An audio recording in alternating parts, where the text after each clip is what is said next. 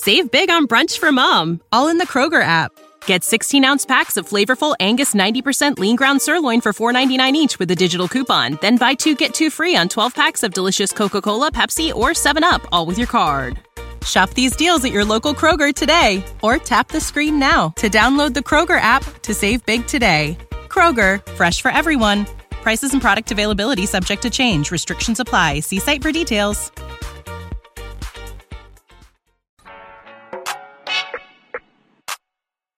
I'm delighted, I've been lottie-dotting. Not a lot of thoughts when I ponder from the top. Man, these boys, they be potting. I trust them like a lot, and they told me that I get it. Guess what? I got it. You should do it too. You will never lose. If you ever do, it must have been a ruse. Ricky, that's my dude. Stoops is super cool. Sharks up in the pool. I've been sparking up my tools. I've been looking to win. Spend a little again. I've been first fiddle to them. My God, I riddled again. I told them stop clowning around. They said what goes up comes down. I said I'm down with the sickness. My team stay ill now. Come get this. I'm just so Debbie Delight. I stay ready tonight. Deep dive, we rise. That's the medley, alright. Debbie Delight. Debbie Delight. Da da da da da da da da Debbie Delight. Hey.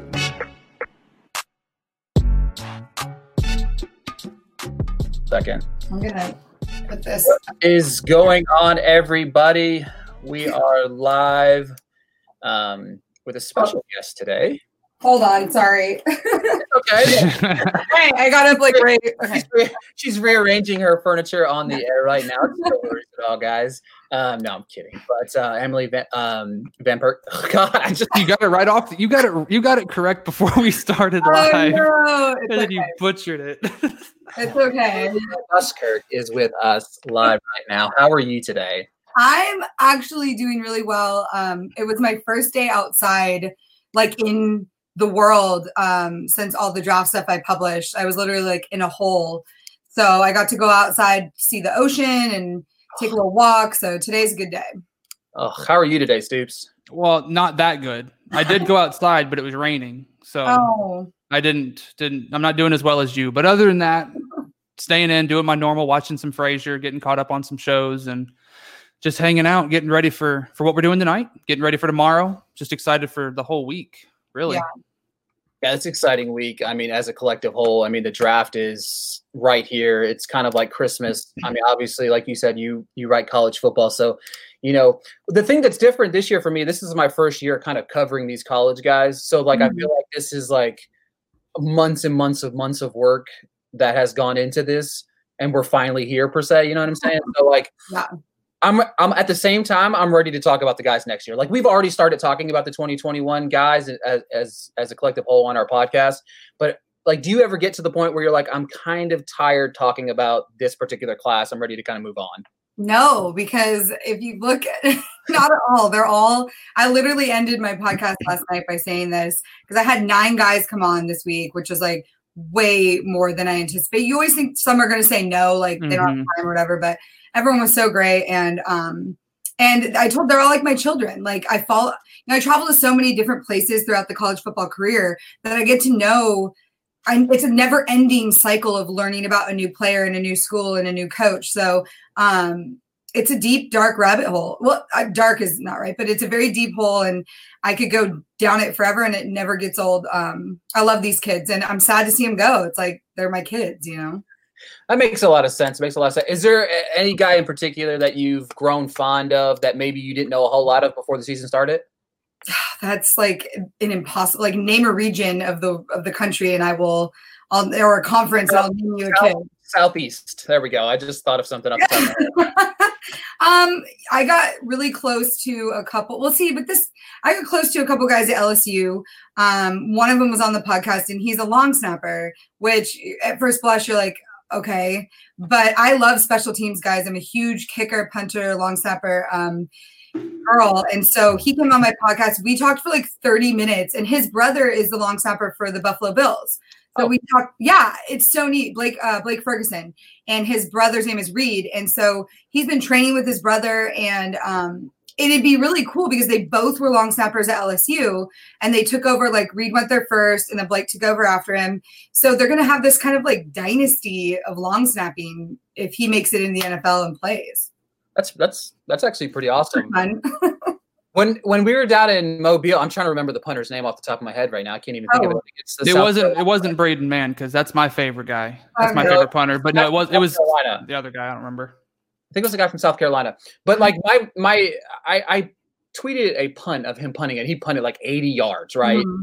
And I was just like impressed with it. It's like the most viewed, most liked, most retweeted tweet of my entire. I was like, this might be. You know what I mean? People love a good punter and a good kicker. They do, and it's so valuable. You get a good dose of it in the Pac-12. Honestly, the more Pac-12 you watch, you'll see how valuable kickers are because field goals are a big thing there. And Utah has always had kind of a monopoly on kicking, punting. And, you know, Mitch, I can't even say his name, Wiskowski or whatever it is.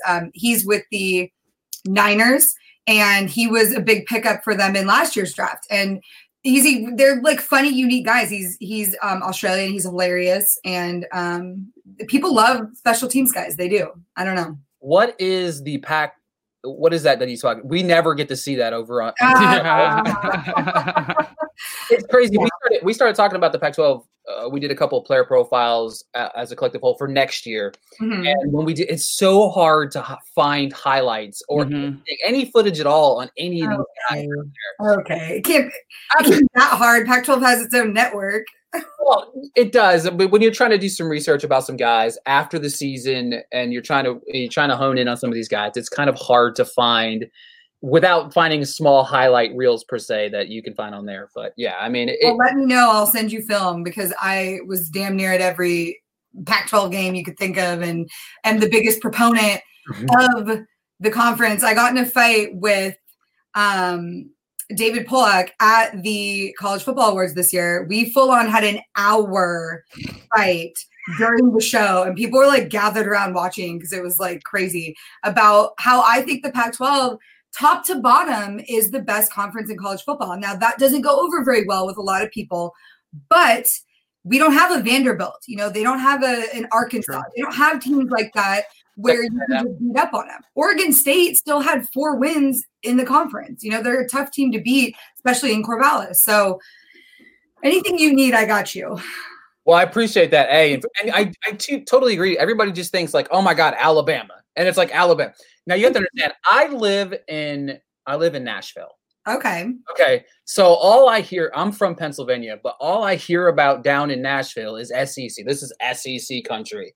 And it's annoying. You know what I mean? It is. And I understand people are the reason, like people can't go back like 25 years and be like, what was the SEC? Was that even a program back 25 years ago? Yeah. Nowadays it is something, but like people forget the Pac-12, they beat up on each other. You know what I mean? They did. Like year in, year out, these guys beat up each other. And if you look at Alabama's schedule from like last year, we were talking about Tua. I'm not a huge Tua guy, but like they have like 6 or 7 cupcake games every year. And it's like, it kind of blows my mind how often they are just not playing anybody. What are your thoughts on Van? Like, okay, Derek Mason was a Stanford guy, so I know him, and I was actually on the plane with him when he flew to Vandy from Stanford. Like, I was on that plane, and I was like, "There's no way this is it." Are people in Nashville just like, no? Okay, so Vanderbilt obviously as like nobody goes to the Vanderbilt games. Like, yeah. if they play Kentucky, the stadium is filled with 85% of Kentucky fans, right? It doesn't matter who they're playing. 95% of the time, people will travel to Vanderbilt because it's a nice area. People like the party in Nashville. You know, it's right down the street from downtown Broadway and stuff like that. So the hiring is interesting. I don't think it meshes with their culture. You know what I mean? They're not a football program, and they're never going to be a football program ever. If they go 1-9 and they beat UT, the Vanderbilt will be happy. That's it. Like they don't even have to go to a bowl game. That's just how it is. Well, what were your thoughts on? I'm sorry, I'm like interviewing you now, but what were your thoughts? Bryce Drew is a good friend of mine, and I actually was at Valpo when he was going to leave. You know, like people are like, okay, where's Bryce going to go? And I was trying to push him to Stanford because I think he would have been a heck of a lot better than Jared Haas. But he went to Vandy, and obviously that flamed. Like it was like hard to watch, but he's a great coach. So what did you guys think of that being like native to it? For me, I thought it was interesting. The job itself, I really feel like they need to hone in on an alumni, right? Yeah. They just need to. I mean, go get Jordan Rodgers off The Bachelor and just let him be head coach. You know what I mean? Something that they just exactly. But they just try to throw somebody in the loop, and it's just like the culture never works out. Obviously, Franklin being the only guy that really kind of, he prospered out of here, and he did it in a fast manner when he was here. But outside of that, it's weird because even talking to like the players, the good ones, if you watch the team this year, they were dreadful, right? Keyshawn Vaughn got hit. Like, I love Keyshawn Vaughn a lot. I think he's super talented. I think he's great. I think he's going to be a great asset. And he's just overlooked because of where he went. But like, he got over 1,000 yards on the ground and still did that regardless of how absolutely terrible and how putrid that offense is this year. I just felt bad the way it all, like, he's such a good coach and he's a good guy, but the problem is he's very religious. And that's the one thing people don't realize about Valpo is like, they have good basketball. And actually my good friend Matt Loddick is coaching there now, and it's still a struggle. It's just hard to get guys in. It's a very religious school. It's hard to find the right culture for that, but I was bummed. And that's the thing for me is like, it's kind of crazy, like what Dabo's done with Clemson. You know what I mean? I know. He's a very, very, very religious man. Very, very religious man. And that's when he does his recruiting, like, I mean, if you look at some of the guys that, when they stay or they go, it's a very religious program. They do a great job. You know what I mean? Yeah. It's not like he's not recruiting. Obviously, we're talking about Clemson versus like a Valpo. I understand that. A little different, but it's a tad. But no, but it's true. Like I went out there for their Texas A&M game, which people were like, okay, there's going to be a big game. It wasn't, but I spent time and I got to tour the facility and I got to spend time around their AD, and I see why people like drink the Kool-Aid. Like, it's a huge, huge fun thing to be a part of. Like, I was there for a couple of days and I felt like I was part of the Clemson family because that's just how they do it. And I see why kids want to go there, and play for him. It's funny that you mentioned, hold on this way. Sorry. You mentioned Texas A&M. Stoops is actually in Texas. Oh. He's a Texas A&M guy. So he loves exactly. Me too. But that was supposed to be like a big game, right? And then you know what? I'll tell you this. Kellen Mond is what he went. Kellen Mond is the problem. Yeah. But it was 112 that day. It was like a 3 p.m. kickoff. It was like the hottest I've ever been in my entire life. They have an open air press box that's outside. Oh God. It was unreal. And so I was like, these poor guys, at least, I mean, Texas, I guess you're supposed to be used to that, but so I tell everyone the heat here, it's different. Like, it's still hot, right? Hot is hot. It doesn't make a difference. But it's like dry there, right? Yeah. So the hot is just different. So you're used to it to a certain point. 112 is 112. I don't care who you are. I know care where you're from. They looked like they had been hit, over the head with something. It was rough, but Dabo, you want Dabo in a good mood for the post game. And I had to ask him a question about his DJ because I was doing a series on stadium DJs, and DJ Shea's kind of famous now. And I was like, thank God he's in a good mood because most guys don't want to talk about shenanigans like that. But he loved it. When you get Dabo in a good mood, it's like perfect. Yeah, he seems like a good character. You know what I mean? Like, super duper religious guy, but at the same, he's like a Belichick. He's like a low key, super duper fun. You know what I mean? Well, he'd be like, when they do those State Farm or the commercials where they're like, this is the other Chris Paul. Like, he's like the other like the Belichick. You know what I mean? Like they're the same, but they're not at all the same, but they are. When I was at the draft last year, it was actually tonight. I was wandering around Broadway with my friend, and we ran into Dabo and his wife, and we stopped and talked with them, took a picture and like chatted. And then right after I saw him, they were like kind of exploring whatever. I ran into Jim Mora, and he was having a hell of a time. Like, I was literally like, this is Jim Mora living his best life ever. And it was great. You were a good head coach. You made a lot of money. Why not? Right. Why not get out there? He said he was coming back, and his girlfriend who he was with, well, I don't know because I think he got divorced. It wasn't his wife because he's been divorced, and I think it's his new girlfriend or whatever. But she was she'd been drinking. I think they both had, and she was like, I was talking about his office at UCLA because he gave me a tour once, and he has this Yoda that he always has in all his offices. It's like his thing. And I was mentioning that, and she goes, "Oh, well, Yoda's getting, he's ready to be unpacked in a new office soon." I was like, "Oh, okay." More back in the coach's seat, okay? And you got to watch out for those girlfriends when they've been drinking, man. Like, right? They'll just tell the whole break some news, break some real news, yeah. So that was fun. Okay, so we had a fun little idea, play a game. We put like, love, and hate.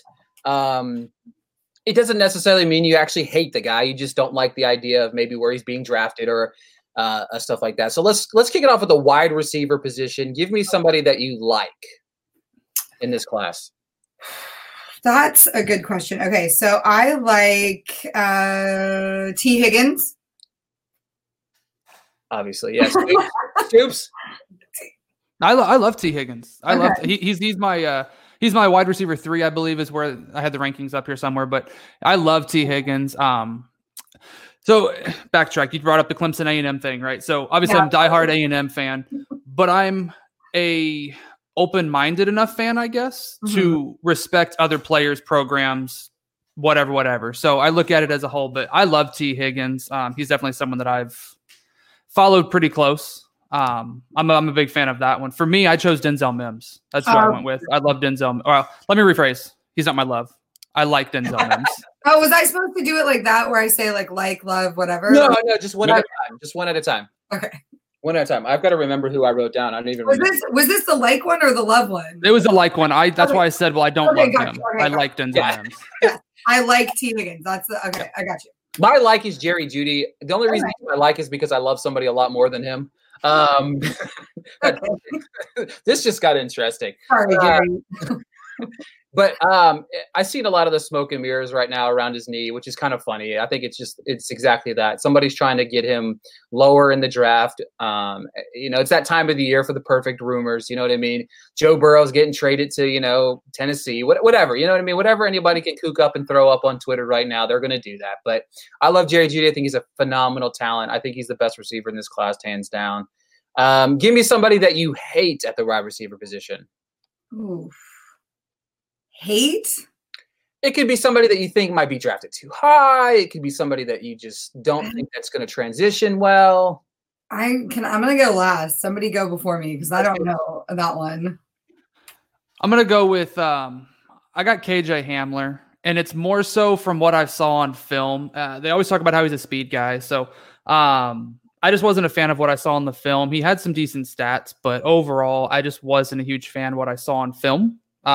Consistently. He just didn't have necessarily, I always talk about how he could break away from this, that, and the other. And he had those, but overall, I wasn't a fan. I mean, and also being 5'9", 176, you got to go to the right situation to where they're going to use you in the right way. So basically that's kind of my biggest thing. If he goes to the right spot, my mind could totally get changed, but I'm sticking with KJ Hamler right now. I'll give you mine. Mine's Lynn Bowden. Not a fan. Not a fan. He's a gadget guy, right? He's not a guy that I don't think is going to produce and win games every single week for you. There's a lot of guys that want him to creep up in that bottom half of the second round, maybe even the third round. I think if he gets taken that high, he's going to go in front of a lot of receivers that are really, really, really talented and can make a contribute day one. All right. Back to you. Okay. Well, this isn't like a hate, but this is more of like, I think that people are really high on him. And I'll transition it from saying that, and then I'll give you the guy that I love. Laviska Shenault. I do like him as a wide receiver. I've seen him play a ton this year, but I do think that people have him very, very high for what his ceiling is as a receiver. We didn't get to see him do like the things that he did were great, but you have I just don't, not sold, but I do love another guy from the Pac-12, Michael Pittman Jr. Now, a lot of people don't talk about him as much. He made some incredible catches on a pretty deep USC receiving core that was impressive. And I just had a guy from Stanford on my podcast, Casey Toohill, and he said that USC is the best offense he faced in his career there at Stanford. So that was high praise from that linebacker. But Pittman Jr., he has really good hands, and he makes these insane NFL-esque catches already. So, and he's body-wise like a good-looking guy. So Pittman impressed me down in Mobile when we were down there, right? He was very impressive that week. You're right. The big thing that did you talk to him? Like Pittman? Yeah, he's a very nice guy. Very nice guy. And that's the thing. Like, and what you were talking about, like the make away from the body catches. You know what I mean? Like he does it. He's got a guy on him. He's still making those catches. First off, he had, in my opinion, one of the best quarterbacks throwing to him last year. I forgot that you talk about. I forgot your packs. I love Slavis. I love him. I think that he is. This is completely off topic, and I really don't care right now. But I love Slavis. I think that Slavis is the next big thing. I think after Lawrence next year, I think Slavis the year after that's going to be the first quarterback off the board. I'm planting my flag on that man right now. Or well, a couple that has a lot to do with Graham Harrell going there, like his development of players. I mean, we saw him work with guys like Mason Fine, which his development as a quarterback alone from when he got to North Texas to now is incredible. For sure. Yeah, I just love what I saw. I saw him make throws that freshman quarterbacks should not be making. They should. Okay, yes. So the Stanford USC game was a big game for that kind of behavior because Stanford had their freshman quarterback Davis Mills and he looked like a freshman. And then you had Keaton in there, and he's good, but I got to see what the jump. I'm not sold yet. I got to see the jump from this year to next year. And sure. You know what I mean? That's going to be the biggest when he comes out next year. They got to play Stanford every year in like week 2. That game's always the most telling to me of how the USC team's going to be and how their offense is going to look. So, yeah, Stoops and I were talking about it on our show. Like, it's crazy how deep USC's weapons are this year. Like, their wide receivers this year it's insane. Like, the running back end, they have the most talent. Like, they're losing guys, and they're still getting guys back that are insane. It doesn't make any sense why they don't win as many games as they do. Like, they don't every year. I was talking to Mike Jinks about the running back because that was like a secondary thing this year compared to the receiving, and he was like, "We're so deep, we don't even know what to do with these guys sometimes. Like they're all really talented." So yeah, USC is going to be a team next year, especially with Utah crashing and burning the way they did in the Pac-12 championship game in the South. I think we're going to have a battle between USC and ASU, and it's going to be really fun. So we'll see. Stoops, who's your love? My love is the guy that we have talked about quite a bit on the pod for a very long time, Antonio Gandy-Golden. We talked about it, how when we went down to Mobile, we wanted to see what he would do against the competition there, because going to Liberty, they don't face anybody, truthfully, so for a lot of people to be sold on him at the next level, they want to see him against the top talent. So I feel like when we're down to Mobile, he checked all the boxes that we wanted to see. I love him. To me, and everyone talks about how he can't create separation, right? He struggles with it. I didn't see that, especially down in Mobile. I thought he created separation very well. And I had that one clip where he essentially gave the corner a move, got past him, and made that easy catch, for a touchdown on the one-on-one. So Antonio Gandy-Golden, he's a guy that we've planted our flag on early into the last season, and we rode with that one. And I mean, he had almost 1,400 receiving yards, 10 touchdowns. So I just love what I've seen on film. I love what I saw down in Mobile, and I like his size, 6'4", 220. Yeah, he's got some good size to him. So he's my love. Yeah, he's my love too. I've loved. We have. There's two guys that we've planted our flags on early on in this podcast. It's Antonio Gandy-Golden and Adam Troutman, and both of those guys. Obviously, the smaller school guy, but Gandy-Golden's good. Like it. He's one of those guys when I was talking about Lynn Bowden. It's like if a Lynn Bowden gets drafted in front of an Antonio Gandy-Golden, like that stuff right there, like it blows my mind where I've seen the range of Gandy-Golden being drafted in the 3rd round all the way to the 6th round. And I just think somebody's going to get a generational talent and they're going to steal him in this draft. Running back position, give me somebody that you don't like in that running back position. Stoops, I'll let you kick it off to give Emily a second to find her a guy. I did not do my homework, even though you told me to do my homework. It's all right. No worries. No, so the guy that I've got listed on here, and I preface this with it's only because of his size, and it's JJ Taylor out of Arizona. He's being 5'6". Okay. Yeah. Like I said, looking at his stats, he had 147 rush attempts, 720 rushing yards, 4 rushing touchdowns, 32 receptions, 289 yards. So the stats are there. Garbage. Huh? I said in Arizona was garbage, so that's really impressive. Yeah. So the numbers are there, right? He's got the abilities. The only person that I remember, and correct me if I'm wrong, seeing someone at that size excel at the next level was like a Darren Sproles. And I think he just had the right systems that he was in. So that being said, and I've said this about other guys, if JJ Taylor goes to a system where he can be used correctly, essentially, or a way that would benefit him, my mind might change. But what I'm looking at right now, 5'6", NFL, he's got some speed to him. But when you get to these linebackers at the NFL level, they're all running 4.4s, right? So they're all going to catch you in some fashion. It's just his size. That's why I'm a little bit more down on him. I think things could change if the landing spot's a good one. But that's where I'm at. JJ Taylor. Mine's Cam Akers out of FSU. That's what I was going to pick. Oh, well, here. I'm sorry. All right. I'll see y'all later, guys. No.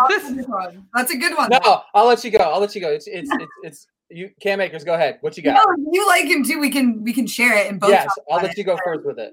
I don't have probably as much in-depth research as you do, but as I was going through these running backs, because obviously not a as strong of a running back class in my opinion as we've seen, and so I wasn't really paying attention, but he's one of the guys I remember I'm seeing, and his numbers, especially from when he got on campus, and his entire the entirety of his body of work is so impressive. Just the sheer amount of yardage that he gets, and the chunks that he breaks off, and he's so fast. Oh my God, he's fast. I agree. Yeah, Akers for me, I'm not a fan. Right. Where he's being drafted versus where I think that his talent is, I think that he is a poor version of Keyshawn Vaughn. And I just feel that way because I feel like all of the love that Akers gets about being this, he was behind a terrible offensive line and this and that. Keyshawn Vaughn was behind one of the worst offenses in the history of college football last year and still produced week in and week out. And he improved his game. He caught the balls out of the backfield, and that's exactly what I wanted to see out of Vaughn. Let's go ahead and kick it off with a running back that you love. Emily? I love Eno Benjamin. Obviously, yes, I love that dude. Yeah, he's again, it's going to look like I'm picking all Pac-12 people, but it's just I got to know these kids, especially Arizona State, because I was such a non-believer in Herm Edwards. I thought that was the worst move they could have made. I was like, he's not going to understand the culture. He's old. Arizona State's a party school. He's not going to get it. And when they beat Michigan State 2 years ago, I was there and I sat in the post-game room and I heard him talking to people and how he interacts. And I was like, this dude gets it. He can talk to young guys. He can talk to their families. And I've seen him kind of usher along these kids. Manny Wilkins is from the Bay Area. He grew up and went to high school where I live. And so I followed very closely Arizona State's offense. And what Eno Benjamin would do to Pac-12 defenses was criminal. I mean, he's so quick finding holes. He's quick at hitting them. He hits another level of speed once he takes off and you cannot catch him. He's so smart and he's slippery and he just keeps bouncing. And I think he's going to be really valuable. I think he needs to put on a little bit, to rescue some of those lines, and that'll be a concern. But if he can, oh my God, it's going to be fun to watch him. My favorite thing about Eno Benjamin, he was my favorite person to be around down in Mobile. He's so spunky. He's so full of life. He's the life of the party. He's just hilarious. And that's it. Once you see that and then you equate that to what you see on the football field, I would agree. Stoops, who do you love, man? Who do I love? Other than me.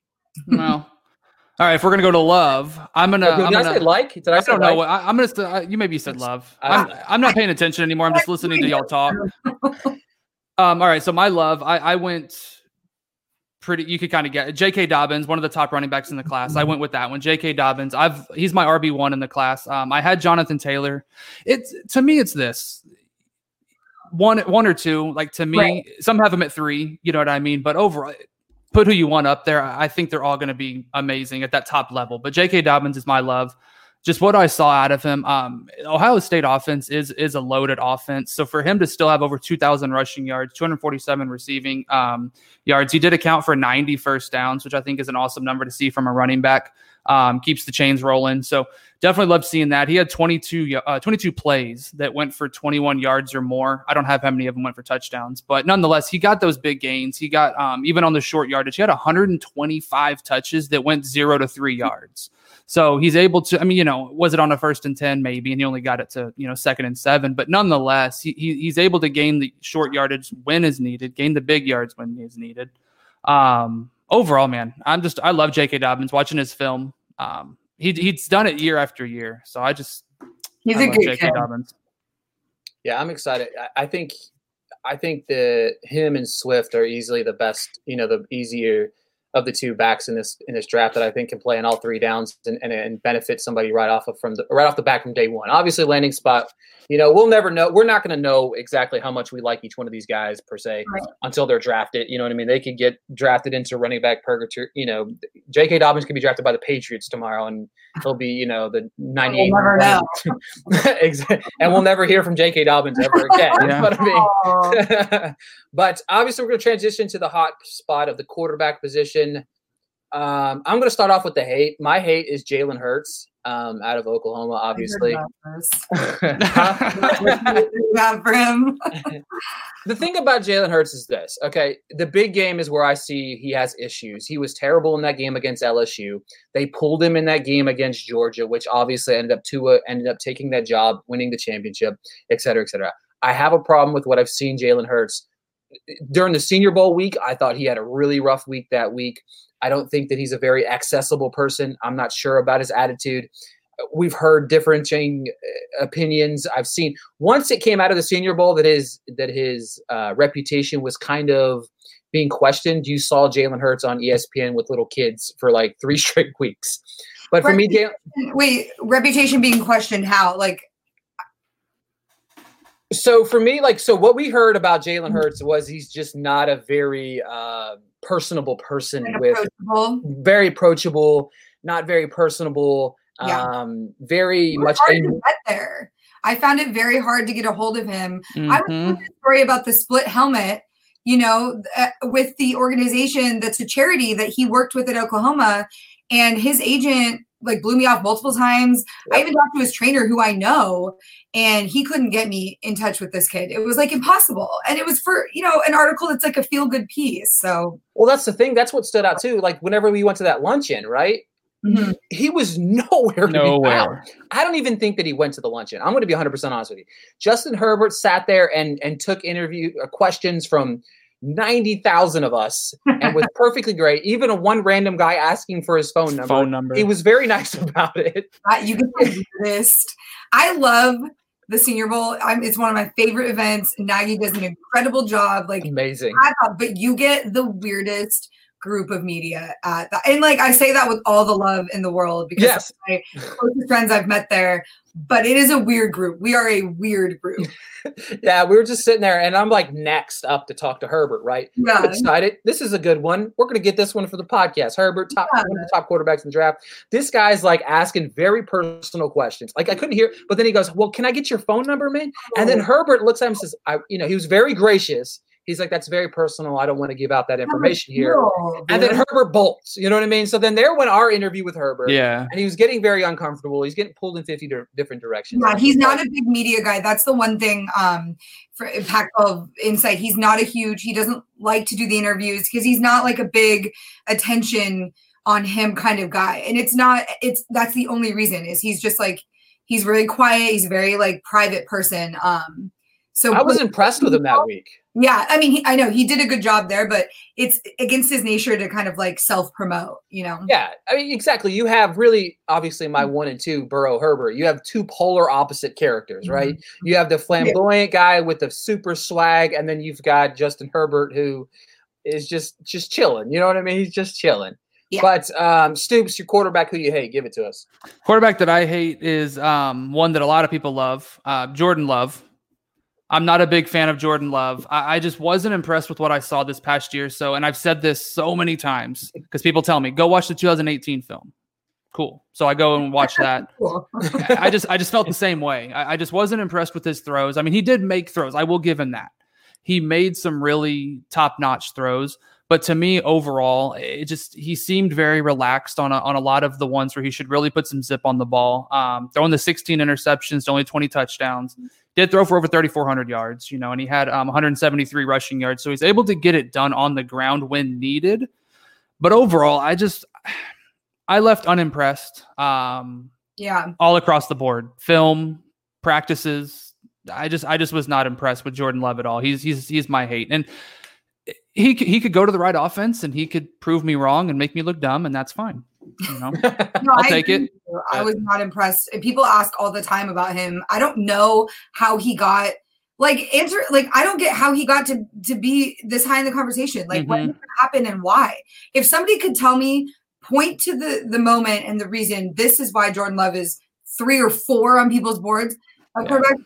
Show me that moment. Show me why. I'll show you why. His name is Matt Miller. Miller. There's no bigger fan of. I think why though? I don't. Everybody talks about, he's the next big thing. People think that, like even Matt Miller said, I think that he should go above Herbert. I'm like, what are you watching? Like, when he did not. There's no way that Matt Miller watched a Utah State game ever. I mean, when we asked him why, it was just convenient that someone tapped him on the shoulder and was just like, oh, hey. And he's like, oh, I got to get this. Yeah. It was just convenient. We're down at Senior Bowl. And I'm like, this is my one question. I'm going to find Matt Miller and he's going to tell me why Jordan Love. I have his number. Do you want me to text him and just be like, hey? Yes. Why Jordan Love? I might. You might get a 4-page story in response of why he it's crazy to me. I just know. I've tried to like him. You know what I mean? I've tried to. I didn't, because from the start when people liked him, I was like, no. Exactly. I don't like Utah State really either. I don't know. I don't get it either. If there's one quarterback that you love in this class, who is it, Emily? This is really hard because obviously I'm going to say that I love Anthony Gordon. Oh, nice. Yes. I know. Standing ovation. And it's probably a little unfair because I'll tell you the story. So Anthony, obviously Pac-12 guy, he played at San Francisco City College. And if people are watching, I just tweeted out the story I did on this at the Senior Bowl. And Nick Rolovich, the Washington State coach, also played at San Francisco City College and played with Anthony Gordon's dad. Well, I don't think they were in the same year, but they were within years of each other at SF City College. And people don't know, but San Francisco City College is like this hotbed of guys that transfer and go on and play college football at big schools. Like, for example, the kicker or the punter at Miami, the guy with all the tats, he went to San Francisco City College. People don't know this, but Anthony Gordon's just that dude. He is that dude that you just want around. He grinds it out. His numbers are impressive. There's nobody more comfortable in a pocket, in my opinion, than he is. And his coach at San Francisco City College is my ex-boyfriend from high school. So he gave me all of these things that were just good. And he was honest. He's like, these are the things he's good at. These are things that he might need to work on and whatnot. But just an incredible human being and a great quarterback. So I can't wait to see where he goes. I love Anthony Gordon. I do. Yeah. I've talked about it. Stoops and I have talked about him. For me, he's the guy. This is the one thing I want for Anthony Gordon. I think Anthony Gordon's better than Gardner Minshew. Period. End of story. Okay. It's when you saw him down the Senior Bowl practice week. I had a person there. He's a Jalen Hurts guy. I'm an Anthony Gordon guy. Gordon had a rough practice week, right? He did. He was sketchy. But then he goes out in the game. He's one of those guys. Yeah. It's like you watch him in practice, you're like, he's probably going to throw 7 picks this weekend. And then he goes out there and throws 7 touchdowns instead. Yeah. Right? He's a baller. You know what I mean? He's like that backyard football guy that you want to pick at quarterback every single time. And if he goes to the right spot, ideally, I'm like, if he goes to Tampa Bay and sit behind, if he sits behind a talented guy, he goes to Indianapolis, Rivers. He's such exactly. Yeah. And talking to him, he picked up Leach's offense really fast. Yeah. And Leach's offense is not easy. You're throwing the ball 50, 60, 70 times a game, no matter what. Pirate code. Yeah, exactly. So Stoops, who's your love, man? Yeah, my love is Justin Herbert. I liked what I saw on film. I know he had the moments where people were criticizing his accuracy overall. I liked enough what I saw from him, and then down in Mobile, right? Can I ask you a question? Yeah. Watching him on film, and this is my biggest point about him, it's so different than watching him in person. Did you not see the ability that you had to see the guy in person, see his presence, see his size, which is not represented on the screen at all? Yeah. Like, wasn't that a game changer for you? It was. And the biggest thing, and Ricky's the one that pointed it out to me. Mm-hmm. Ricky, I always point the wrong way. In the practices down in Mobile, right? So whether his receivers caught the ball, didn't catch the ball, whether he threw a bad pass, it didn't matter. He's running 30 yards down the field to give him a high five, give him the pep talk. Like, that's what I love to see from a quarterback. And I didn't see it from a lot of the other guys. Yeah, here and there. I saw Gordon do it every once in a while, but Herbert did it every single time. He reminds me of Andrew Luck in his mannerisms, like how he deals with people, how he speaks. And a lot of that is very reminiscent of how Luck was at Stanford with his guys. So all in. That is, I'm so glad that you got to see the film and the in-person, because so many people have only seen the film and they're like, oh, well, they're not sold. But when you see his presence, it's like magnetic, Well, and whenever we saw him, right, he walks by, and I mean, being 6'6", I'm only 5'9", 5'10". I'm not the tallest, right? And I'm over here just like just looking up at him. It's great. He's a big guy. He's huge. Yeah, he's big. I had a guy on my podcast yesterday, Spencer Nye. He's a fullback from Auburn. And I was like, hey, that Auburn-Oregon game, huh? Like, that was crazy. Did you think Oregon was good? And usually SEC guys are like kind of dicks, and they're like, no, football in the world, which fair. But he actually was like, no, our whole team, offense and defense, thought Oregon was really good on both sides of the ball. And then I was like, well, what do you think of Justin Herbert? And he just said, he's like, he was a big dude, like a big ass dude. And I was like, that is the perfect way to describe him. Like, you're just taken aback by how big he is. Mm-hmm. Yeah, going into the Senior Bowl, we were both very high on Herbert. Like, Herbert would be my number one if it wasn't for Burrow, right? Like, hands down. Like, it's never been a wavering for me on whether Herbert was the best quarterback in this. But seeing him down in Mobile, it was like, all right, all right, Herbert, you didn't have to go, right? He didn't have to go to Mobile, but he went to Mobile. And it was like, okay, and cool. I think it's because he knows he's better in person. That is like my biggest thing I've been telling. Like, you have to see him in person to really understand the breadth of what he brings to a team. And I think he's so smart. He knew that, Like, yeah, exactly. And then and that's the thing. That was the week where I was like, watched him and watched Jordan Love, watch Jalen Hurts, watch all the rest of these guys. Justin Herbert, like that like having to watch them back to back, that's painful. And like, he has a beautiful touch on his passes. Like, it's just his hair is amazing. He has really good hair. Come on. He does have gorgeous hair. That's very true. Like, he's franchise looking QB. Like, you take that and you put that on a tag, and there's your like LA. He'd be perfect for LA. Like, if he goes to the Chargers. Yeah, I would love that, except his personality is not super like he's like Jared Goff going to LA, in the sense that, like, dude, Jared Goff grew up down the street from me. Like, I know his grandparents. Like, he was not that kind of kid, and he's managed to stay that way. But Herbert's even less than Goff, and so it'd be interesting to see him like. Yeah, you have him either in LA or you have him basically in Miami. Obviously, he'd be a San Diego guy if San Diego still had a team. Do you know what I mean? Like, chilled, relaxed, got that cool vibe. Yeah, he goes surfing, exactly. You see him on surf ads every single week. You know what I mean? Like, come visit San Diego. Exactly. Yeah, and that's the thing. Like, for me, like, he's head and shoulders above all the guys below. Right, 3 through 10. I don't really buy as the only two franchise quarterbacks, in my opinion, in this draft are Joe Burrow and Justin Herbert. And we need to have a chat about Joe Burrow. We need to have a conversation about that. All right, I'm listening. It's not that I've seen it. I've been following him since he beat UCF. Like, I've been at a lot of his games, and I've seen him in person, and I've dealt with him. I was at the Heisman. Like, I've been around him a lot. This is the story I tell. He's obviously a very talented player. Okay. There's no denying that. He's a great quarterback. My issue comes a little bit with his personality. So I was talking to his long snapper, who is also one of his good friends and a permanent team captain with him and Rashard Lawrence. And he says, Joe Burrow's the guy, when he walks into the team meetings, everybody sits up straighter. He's that guy. He comes to work and he's a hard worker. Okay. And I believe that. He wouldn't let the quarterbacks carry him off the field after his last practice, which is a tradition at LSU. Coach O told me he was like, if you guys do that, I'm going to kick your ass. So he's obviously humble. He's a good guy, whatever. But this is what got me. Okay.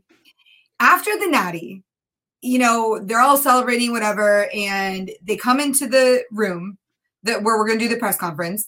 And he's carrying a hat, right? He's holding on to it. It's not the national championship hat. It's a different hat. It's purple, I think. And he puts it on backwards. Like he starts to put it on forwards, but he puts it on backwards.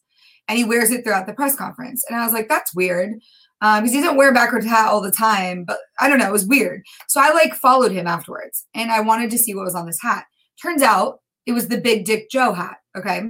He had turned around and wore it then for the rest of the night. Because you saw pictures on Barstool. Everybody saw it. This kid... he knew exactly what he was doing. He had this hat. He didn't want the media to see it. He turned it around, but he wore it the whole night instead of wearing his national championship hat like the rest of his team. That to me was kind of weird. And I've never seen a player do that. Does that make sense? To me, okay, he is weird. He reminds me of a more tamed version of like a Baker Mayfield, right? Yes. I think he's more team-oriented than Baker Mayfield was. Do I think that his swagger sometimes does go a little bit over the top? It's a lot of confidence. That he's going to have to take a step back, or he's going to have a target on his back on Sunday, right? You can't go into another team stadium wearing a Big Dick Joe hat and then not expect to get hit your first not expect that first roughing the passer to be feeling very good, right? Right. It doesn't matter if you threw the ball already. They're gonna, you wearing the Big Dick Joe hat. Okay, cool. I think he's Baker Mayfield, but with more emotional control. You don't see the veneer slip very often, except nights when there's video of him at clubs, dancing. You see a little bit of it, but you don't see it very often. But it's there. So my issue with him is that tiny little, if he goes this really high draft, if he goes number one, how are they going to temper that kind of confidence, and harness it? Well, going to the AFC South is going to do that really, really fast when you face Baltimore twice a year and Pittsburgh twice a year, and even Cleveland. Cleveland's got a stout defense. You know what I mean? So I like Burrow. I planted my flag in Burrow after the Texas game. I fought with Stoops. I fought with people on Twitter talking about how I thought he was going to win the Heisman. I mean, because everybody was Jalen Hurts. People were not behind Burrow initially. Mm-hmm. It was weird. No, it was. Good. Yeah. What impressed me was he made a lot of big time NFL throws, right? Mm-hmm. And he showcased himself all year consistently with the pressure. Because after each win, it got more and more pressure.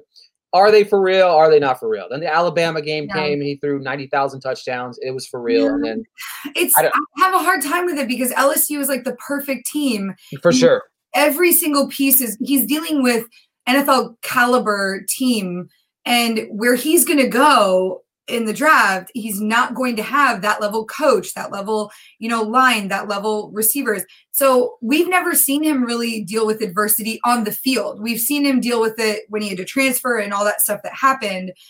I don't think you can judge someone's ability based on the perfect season. Yes, he worked very hard to get there, but he also had everything go right. Do you know what I mean? He did, and that's the thing. The people talk about, I feel the same way about Tua, right? Tua had all world talent around him, right? Judy, Smith, and Ruggs are sitting there for your picking pleasure. Najee Harris with Waddle just kind of hanging out in the background, right? Exactly, and Soup's not talking about it all the time. It's Tua had all of these guys. That's probably why he had his. I'm not a Tua guy. I will never be a Tua guy. And I'll tell you, what lost me with Tua is the Natty 2 years ago, right? And he threw that interception, and it was like he had never thrown one in his life. Kid lost it on the sideline after he threw that. And you could just see, I'm like, bro, if you're going to throw a tantrum every time you throw an INT, the NFL is not for you. Like, it's just not, because you're going to throw a ton more when you get in there. So that to me was like, this kid is like spoiled in the sense football wise. He's been spoiled with all of these good things. And so emotionally, he has not developed the kind of grit that you need to survive at the next level. And that's my issue with Tua, beyond the injuries that people talk about, is he's he throws tantrums. Like, they should have put Jalen in as soon as, like, I would have put Jalen in, they would have won that game, I think. For sure. And that's the thing for me, is like with Tua, it's like, the immaturity, but like, I like to remind people, you're taking a guy with the top 5, top 10 pick. You're investing a lot of money, a lot of time, and a lot of effort if you're taking them that high. And I just don't see it. Like, Stoops, you love Tua? What? No, I don't. People do, though. I don't. Like, he's funny. One of the funniest kids I've talked to. He can quote every Migos lyric ever. Like, all hats off to him in those regards. But that game against Clemson, I think, was the most telling thing to me about who he is and how he handles things realistically. And we just didn't see it very much because Saban keeps all these things sheltered. Alabama's such a sheltered, thing. And I'm just not, I think he's going to fall tomorrow, and it's going to be, and we're going to see a little bit maybe of a tantrum. Ooh, I like it. And that's the thing. It's crazy to me. It's like everybody's talking, like, right now, everybody's like, well, is it going to be Herbert or is it going to be Tua? I'm like, that's not even a conversation. Exactly. Like, why are we talking about that? I saw a mock draft today where Herbert dropped to 23 to the Patriots. I mean, but that's stupid, but that's good. Like, okay, great. That'd be great for Herbert, right? You're going to play for Belichick, right? But like, the thing about it is like, I don't know. Belichick looked at, if you're talking about quarterbacks, I was talking to my buddy, and Belichick came out to a workout. And I can't say where or with who, because it's a off the record thing, but he did look hard at James Morgan, and was very interested in seeing his film, particularly. So I thought that was interesting. And I know that's been written about, but this was early on, and he asked about him. And that's kind of a big deal if Belichick makes the trip out. He went out somewhere to watch a kid, and then he specifically asked for this kid's game against James Morgan, because he wanted to see him in the film as well. So that was, when Belichick likes a guy, he likes a guy, Yeah, I don't buy the smoke and screen that the Patriots are going to draft a quarterback round 1. I just don't. It doesn't make any sense to me. Yeah, he could get Morgan like probably third round. Third or fourth. Yeah, exactly. I mean, Morgan's 100%. Stoops, what do you got? What are we on? What are we on? Oh, we're done. We're good. We're good. Oh, okay. Went through it all, kind of. Yeah. Well, I love Adam Troutman. Oh yeah. I don't know. I mean, I don't know how you feel about the tight end landscape of things, but I feel like this class it's nowhere close to what we were looking at last year, right? I don't think any tight ends are going to go first round, but Adam Troutman and Hunter Bryant are two guys that I really, really like. Hunter Bryant, I think, is one that can be used in a different. Because I mean, he's 6'2", right? So from a tight end aspect, he's not going to be your 6'5", 6'6", go up and beat you guy. He's going to be the athletic type of tight end. So Hunter Bryant's gonna have to be used a little bit different, but I like him a lot. And Adam Troutman are the two tight ends that I like a lot. So outside of that, do you like Colby Parkinson at all? I was gonna ask you that. I was literally because I love Parkinson's at the beginning of the season, right? Yeah, big dude. So tell me about him.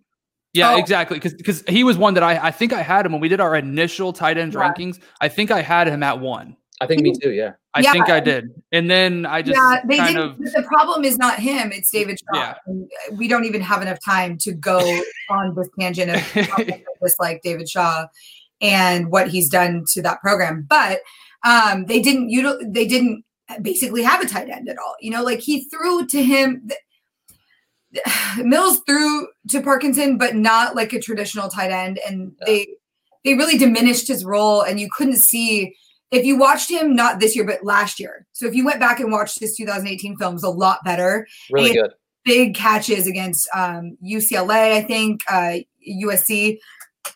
He is a long guy. He can get really, really big. And he is like the scariest, like gritty guy. Just almost like you think he's a fullback, how crazy he is, but he's a tight end. And I'm excited to see him go somewhere. And like how Zach Ertz went, people didn't think he was going to be as big as he was. Even Levine Toilolo, who was a Stanford guy as well, nobody thought he was going to make it, but they're smart guys and they get in where they fit in, you know? Mm-hmm. So. All right. So my last question for you is it's about a guy that I really love going into next season. He's actually transferred obviously out of Stanford, but KJ Costello. Okay. All right. How do you think that he is going to adapt to Mike Leach's offense? And do you think that he can?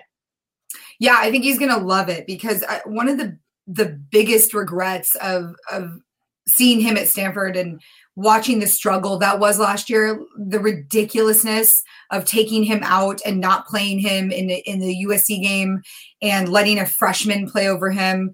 Ridiculous. I don't care, how healthy or not healthy he was, which he was fine to play, but it was wasted because KJ is the guy on the field that everybody follows. I mean, like literally would walk off a cliff for this kid because he's that kind of leader and he gets fired up. He yells, he screams. He's just that guy. And with the freedom in Leach's offense to kind of move around and throw, like have all these options, right? But also to be able to choose what he wants to do with them.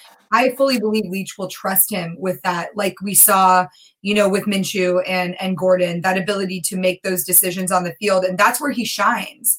Plus he's got a cannon. We just didn't get to see it. Yeah. I'm a big Costello fan. I think that he's going to thrive as well, but talking to somebody that knows Costello, has seen Costello, and also seen a lot of Mike Leach out there too. So yes, it's so much. All right. So Emily, where can we find your stuff? Where's your social media, et cetera, et cetera? Yes, absolutely. Well, my Twitter's been like scrolling on the bottom, which I love. I literally I need to figure out how to get that on any of my videos, but my Twitter's Emilnem, EMILNEM, and a lot of stuff right now. I'm doing a lot of podcasts. So my podcast is Sideline Sass. You can find it literally anywhere, iTunes, Spotify, whatever. And I did a lot of draft guys. So I have 3 different ones. Couple offense guys, couple defense guys, and a whole fullbacks episode. 3 fullbacks in this draft that I am very excited about, making fullbacks great again. So you must have watched Peyton's Place. Peyton's Place, where what happened to the fullbacks? No, they talked about Jerome Bettis. I didn't. No, it's just funny. They basically how the fullbacks used to be like a thing, right? Like the fullbacks, and now it's not. Well, so that's awesome. Oh, okay. Okay. Well, but they weren't for a while. No, they weren't. They were there, but like NFL teams weren't utilizing them, and they weren't calling them fullbacks. So they were like tight ends basically. But now we're seeing this resurgence of the position. I had Keith Smith on, and he talked a lot about Atlanta and the Falcons and his position. And then I had Torrey Carter from LSU, who incredible fullback in that system. And then the guys that came on here, I've got an Army guy who is incredible. And that's who Benjamin Albright, when I had him on my show, he thinks this kid, Connor Slomka, is going to be a good fit for a fullback somewhere. And then I had the Auburn kid and this kid, Mikey Daniel, he's from South Dakota State, which hadn't really seen much of them. He was a fullback and he walked on the team his freshman year. He was like 8th on the depth chart. He became the 7th all-time rushing touchdown leader at the school by the end of his career. And he's turning from running back into fullback because he thinks it'll be a better chance for what he needs to do. Big short yardage guy. Whoever picks up this kid, Mikey Daniel, remember that name, they're going to utilize the shit out of him. So I love it. Thank you so much for joining us. And until next time, we'll talk to you guys later. Sounds good. Bye. Save big on brunch for mom, all in the Kroger app. Get 16-ounce packs of flavorful Angus 90% lean ground sirloin for $4.99 each with a digital coupon. Then buy 2, get 2 free on 12 packs of delicious Coca-Cola, Pepsi, or 7-Up, all with your card. Shop these deals at your local Kroger today, or tap the screen now to download the Kroger app to save big today. Kroger, fresh for everyone. Prices and product availability subject to change. Restrictions apply. See site for details.